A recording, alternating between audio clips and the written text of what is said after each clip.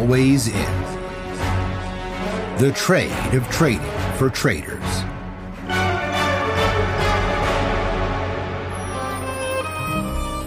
Hosted by Nephew Elite and RexDog Actual from RexDogTrading.com. Excuse me while I whip this out. Welcome to another Always In episode. This is RexDog Actual, Nephew Elite. Are you set up and ready to go? Yes, sir. All right. So today, I thought we talked about this. We said one of the things that would be good to do is have a series of questions or not even questions, maybe even frustrations that you've heard from traders, specifically alphas as well. And a good way to let's have some conversations about what those questions are, those frustrations are. So what's your first one that you want to tackle? Well, a lot of frustration I've been seeing within the alphas in our active trading channel. If you guys are there, you guys know what's going on. But I've been seeing a lot of confusion when there's conflicting signals of bias and momentum between several different charts. And a lot of people, they don't understand if one chart is telling me this, but another chart is telling me to short this move. This one's saying go long here. How are you supposed to decide which one? And I know you and I have talked about this personally because I had the same notion. I was so confused when there's so many different signals on so many different charts. And what we talked about was having a control chart, right? Correct. Yeah. And what I would say is that that's covered throughout our training. I think one of the challenges is I think people often don't realize that you have to have a controlling signal or a controlling chart that controls your thesis for any trade that you do.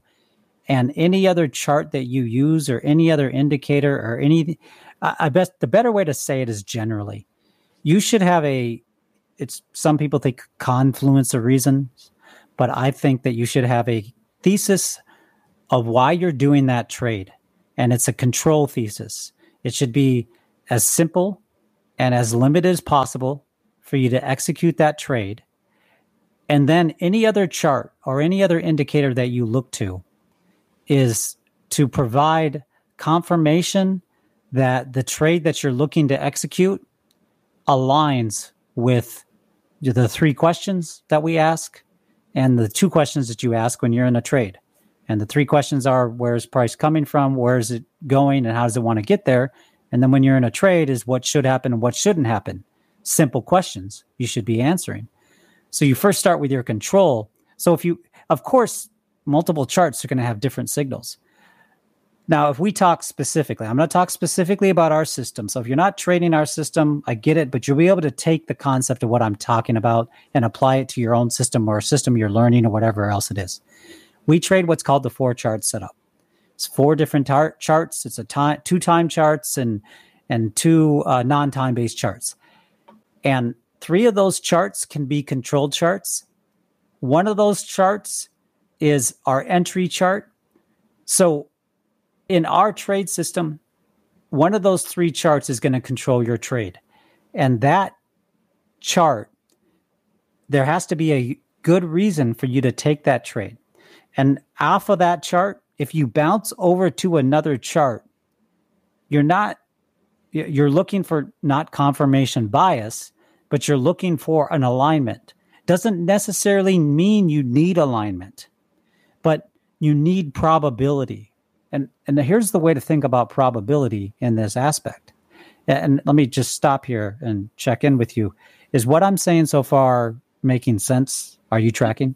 Yes. And I think also just to add something slight here is to have a control chart is very important because not only are you going to have conviction to that chart, but you will be fighting your own conviction on several different charts if there's conflicting signals. So having a control chart gives you conviction to fight either the system or fight your conviction for what you thought was the overall move. I think it's very important and note that because that's why we have a control chart because you're most likely to be fighting other signals that you're getting across these charts. So having the conviction through the control. Exactly. And even if you are just trading one chart, let's say you're only trading the 5 minute, typically you have other indicators. So you're looking for you're looking for a thesis for that trade, and then you're looking for oftentimes what's called confirmation. What I suggest, because confirmation is oftentimes hard to find, because then confirmation can be confusing you. You're looking for probability. And when I say probability, I'm not saying that you have to know the probability. This is what people mix up when I say probability. I'm not saying you have to know the probability because you back tested this idea. And this goes back to a show we did on the theory of the markets, having your own theory.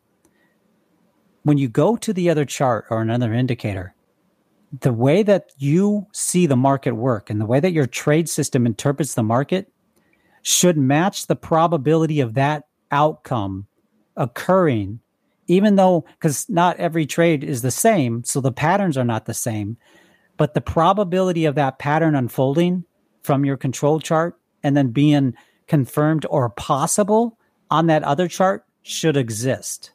If it's not possible or probable on that other chart, and I know this is one of those concepts where it's a little bit hard to maybe go through, but let's just talk about today, for instance. Today, the NQ, for instance, broke what's called like a pivot low.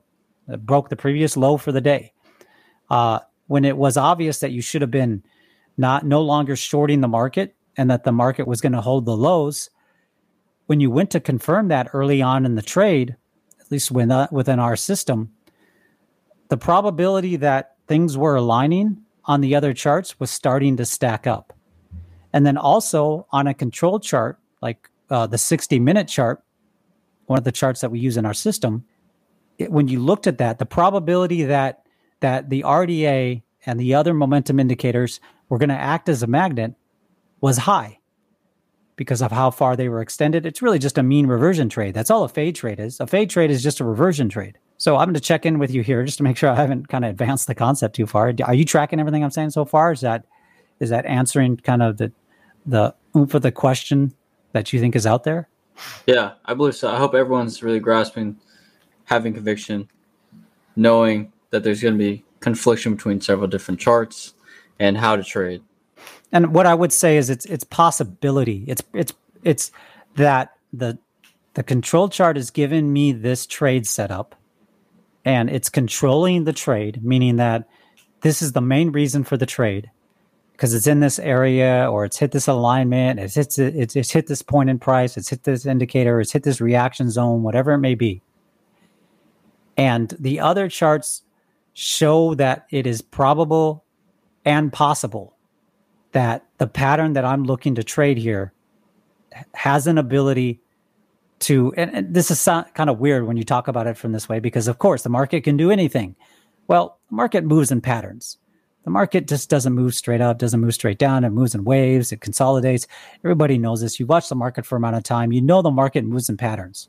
So that's really what you're looking at when you're looking at the other charts. You're saying, okay, is it possible that the trade that I'm looking to do is even? And then if you execute that trade, it's a consistent two questions that you're asking, which is really simple. What should happen and what shouldn't happen? And then you're starting with your control chart. Okay, on my control chart, I entered this trade with this thesis that I'm gonna go momentum here. And since this is a momentum trade, it shouldn't spend too much time above the momentum check. And then on chart 2, for instance, the fastest chart, it shouldn't roll over and start changing momentum in the opposite side of my trade for too long. I mean, that's just a simple example of how it functionally works in actual trading. That's what I would suggest. That's the answer. That's the definitive answer on how to do that. Once again, that's out. This show, for people that aren't in our system, we mention things, and we're just gonna mention them. So that's something that's covered throughout our YouTube channel. We have over 250 free videos that we've done over time. We consistently do videos. We do blog posts. We release content. We have podcasts. So the concepts that we talk about in this show can usually be found, and they're discussed quite a bit because they're foundational. A lot of these are foundational concepts that we're trading day in and day out on our Discord channel, live streams that I'm doing. So what's the next question before I just keep going on? Oh, you're good. Well, the next thing I want to kind of get into is, personally, This happens to me every single day. Fade trades. And I see this a lot with, I won't name names, obviously, because those are my boys, including myself. Hopping into bad fade trades because we have an always in system does not mean I always need to be in, right? But usually I'm fade trading for revenge on bad trades, or I see a trade go against me and instantly I want to hop into the trade that just went against me. So my question to you is really, what is one key guideline to help with stopping yourself from fading bad moves, and what's like the most probable fade that people should be taking? Those are good questions. I would start with the definitive answer, which is, and I've just been saying this more, if you don't have your fade card, you don't fade. So we haven't officially made those, but we should. And so for those that are maybe not familiar with our system, a fade really is a reversion trade. There's two types of trades you do. A momentum, we don't use the word trend. Momentum is with the momentum of the market and the bias with the market. Fade trade is against the momentum and the bias of the market, typically in almost all cases. So there's only two trades that you ever execute. And knowing which one the trade you're in is important. Now, fade trading is, people like it because fade trades oftentimes you're in profit quick when you execute them well, but oftentimes fade trades are around areas, or they're executed in a way, the common phrase of catching a falling knife. And that's one aspect of fade trading. But the first thing is, and I'm going to hammer this point home, look, I don't want to talk just about our system all the time, but if you have a system and it trades with momentum, the trend, I hate that friggin' word, or bias, master trading with momentum and bias first, because those are, in air quotes, the easiest trades. You're going with the majority of the market. You're going with where the market's going. You're going with where the market's most probable to go. So, and master those. You have to master those. Don't do any fade trades. And this is hard because fade trades, sometimes you see the setups and you're like, oh, this is just good. Perfect fade trade. But then you do one and you think, okay, now I can fade. You do the next one and then you massively lose. And what does mastering the trend or momentum trades mean? It means that you're executing these to almost to the point that it feels unfair. That's what I mean. It should feel so unfair on how you execute your momentum trades that you're like looking over your shoulder, thinking that you're going to be raided by the feds or by whoever your local police is, because the way that you're trading is just way too stupid, I should say. It's like, and I say stupid in the best way, which is, okay, I just sold that momentum. Like today, this morning was a prime example. Momentum short and bias short day, the market sold off. All you had to do is every momentum check that the market did, sell. And then there was times when I was streaming where I was talking about fading, and all I should have been doing is actually just trading momentum. But because I'm an idiot and I like to fade, I was fading when I should have just said, you know what? This is a momentum. It's got one more, at least one more impulse down. It's not just going to impulse down once. It's going to continue momentum. Now, it took 20 minutes. It took 24 minutes for it actually to decide to do the second wave down or so from the momentum check, which was where I was doing a fade and saying, okay, maybe it's going to stall here. But even I fall into the trap of doing that because, like I said, the answer to that is first, and I will get to how to fade. And so this answer is going to get a little bit longer. Let me check in with you first. Has what I've said so far been tracking with you? Yeah, I'm understanding everything. And I think it's important. Understand that we're not saying you can't fade. Like if you're not with the system or whatever, you can fade. But he's saying master momentum is the best way to start getting into more fades because you'll understand. No, that's what I am saying. Yeah, exactly. I'm saying you haven't mastered momentum. I'm saying I believe you shouldn't fade the market until you've mastered how to trade with what most people call the trend, which makes me want to throw up. But until you've mastered momentum trades, you do not fade. I know it's alluring. I'm just telling you, what is trading about? Is it about feeling cool and wearing your cowboy hat and your cowboy boots? Or is it about pulling capital from the market? It's about pulling capital from the market, baby. Exactly. So, yeah, if some people say trading should be boring, I don't think that's necessary either. I guess, I had one boring day. But I get that they're saying that it should feel boring because you're just executing like this some kind of robot or whatever else. And some truth to that. You should be operating in the market as if this is just normal for you. So I believe that it shouldn't be special that you can get up every day and just pull capital from the market. It's just what you do. Just like some people, get up every day and they can, some people can get up and run 5 miles a day, right? It's just what they do. You should be able to get up and just trade the market and pull capital from the market. It's just what you do. And here's the thing. The reason why I tell people this. The path to mastering fade trades is mastering momentum. Because when you master momentum trades and you can execute those where just a process and you just have it down, then you will start to see when momentum trades are not the best trades. You'll start to see when momentum is stalling. You'll start to see when it's good to fade the market. But you don't get that knowledge by fading first. Because you will not survive the market if you fade first. Because fading is the hardest trades to do because they're the least probable trades. Because every time you do a fade, you think that that's the one that the fade is going to work out right.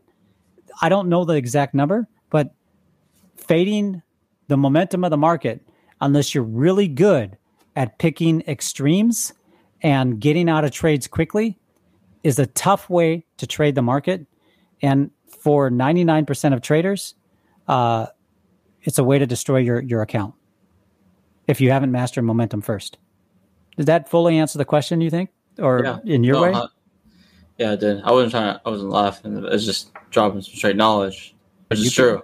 If you're fading first, that's what I was doing. Those were tough days. Rough days of trading. I often just say things and you just start laughing. And I have no idea why. So I don't know if I'm funny just naturally by just saying things, but I told you this before. You crack me up, dude. Yeah. So you're either laughing at me, with me, or both at the same time, which I'm fine with. No, I'm usually laughing at what you're saying. It's never like I'm laughing at you. It's just you crack me up. What's the next question, or is there a next question? All right, sweet. So let's get into the next question. I'm very excited. And we only got enough time for this one. So, overtrading. This is something that I see. I explained this a while ago to a couple of the alphas in the den. Just we're talking about overtrading. I expressed my thoughts on it that I believe there is overtrading and that there's not. But I want to get your take on it. If you think overtrading is sometimes needed. I would say it's never needed. I would say that overtrading is bad generally. Overtrading, in my definition, is where you're trading outside of your style too much. Okay. So some people, they love to scalp, and they'll scalp just, 5 or 6 ticks here, 5 or 6 ticks here, 5 or ticks, and they'll do that throughout the day. Some people will say that's overtrading. Well, if they can consistently, reliably pull capital from the market, they enjoy it, and they can repeatedly do it. Who are you to say? Yeah. So It's their style. So overtrading to me, though, generally it's bad because usually when you're overtrading, you're hoping for a trade to, and you need maybe that action, or you need to be in the market, or you're seeing something that the market's not doing. They're trying to win back. Yeah, you're trying to win back. Sometimes it's revenge trading, or sometimes overtrading a lot can you destroy your P&L because you do good. This happens for a lot of people. They do good in the morning and they give it all back in the afternoon. There's some people that do that because they don't realize that the psychology usually changes in the afternoon, the psychology of the market. And they have confirmation bias, or recency bias, I should say, from what happened in the market before, and they're carrying it over to the afternoon. And they're arguing with the charts. So overtrading is bad. How you solve overtrading is really simple. There's a simple solution to overtrading. You need to create specific rules to your system, to the way you trade, that make sure that you don't overtrade. And if you can recognize that you overtrade, then you can reverse engineer when you overtrade and create rules. So for instance, if you overtrade, one rule I have is I only can do a certain amount of entries in any one candle. In any one candle, I can do a certain amount of entries. Once I've hit that amount of entries, I have to wait for the candle to close in order for me to do another position. This is probably more relevant in reversals too. A lot of times people see me reverse. I can only reverse 3 times in a row once a day. If I do it more than once, I stop trading, meaning that That's a cool rule. Where now what I mean by reverse is reverse and be wrong 2 of those times. So if I reverse and I'm right every single time, well, of course I'm trading right. But a lot of times you'll see me sometimes start setting up a trade and then I reverse it and then I reverse again back to my original trade. I can only do that 1 time a day. If I do that more than 1 time a day, I stop trading for at least a little bit, because that is my form of over trading. I notice when I do that at least once, I have a possibility of doing it again. So I just stop because I can't, for whatever reason, my mind is in a mode that I'm not reading the charts correctly or anything else. So what you need to do is when you hit these over trading aspects or these over trading times, it's also over trading too. It depends on your account size. With fees, you can get eaten up. So I guess I should check in here for any questions on the concepts that I've covered so far in the over trading. Well, for me, my definition of over trading, and I see it a lot. Sometimes when I'm revenge trading, obviously I'm over trading, but a lot of it is I load up a heavy on a reaction area, hoping that it's going to do one big push for me, either long or short, whichever direction I'm going. Either it does it for a second, don't pull profits out, and then it continues to go down against me. Now I'm really heavy and a bunch of loss and I didn't restart. Or it just eats me in fees, trying to load up heavy, and try to wait for these big pushes. It never happens. So that's what I define as overtrading for myself. But I think if you're just have a lot of contracts and a lot of trades for a day, but you're profitable, like you're not overtrading. Yeah, it is relative. It's relative to so much of the individual. But people know when they're overtrading because generally the P&L backs it up. Yeah. Generally, it's the win rate. And the win rate isn't always a good measure of whether or not you're trading well, but often it is. But generally, your win rate's good and it isn't great. And then generally, you don't feel that great about how you traded that session when you're over trading. Yeah, because you're stressed out the whole time or anxious. Yeah, you might have eked out a profit, but you know it's not repeatable. So you need to recognize those times, document them in your journal, and then reverse engineer them, and then say, okay, what are rules that I can put in place in my execution of trades that ensure that I don't overtrade? Some of those are maybe like if you're trading and the 5 minute is your control, I can only do up to X lots or X amount of position or whatever in one 5 minute candle. Or I have to wait for this pattern to develop. I have to wait for a momentum check in order for me to add or enter another position. A lot of times over trading comes down from also you thinking you see a trade, but you're not patient enough to wait for the next best trade. So one of the things I stress is that you should be looking for the best trade. And if the trade that you're in right now, and that could be, you could be doing a series of trades that aren't the next best trade, and that can just peck at you all day long as well, like just paper cuts, because it's hard to maintain that type of trading. So you should always be asking yourself, is this the best trade that exists, or should I be more patient for the next best trade?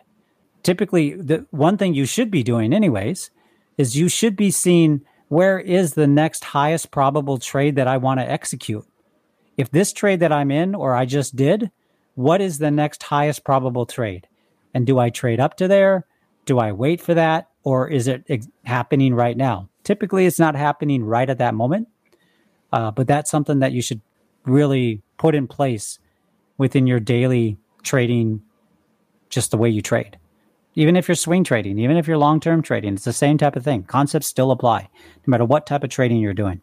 True that. Yeah, so I think those are a good series of questions. I think we'll get some feedback from everybody on if they like this type of show, and maybe we'll get some questions from people and we can answer some questions on the show.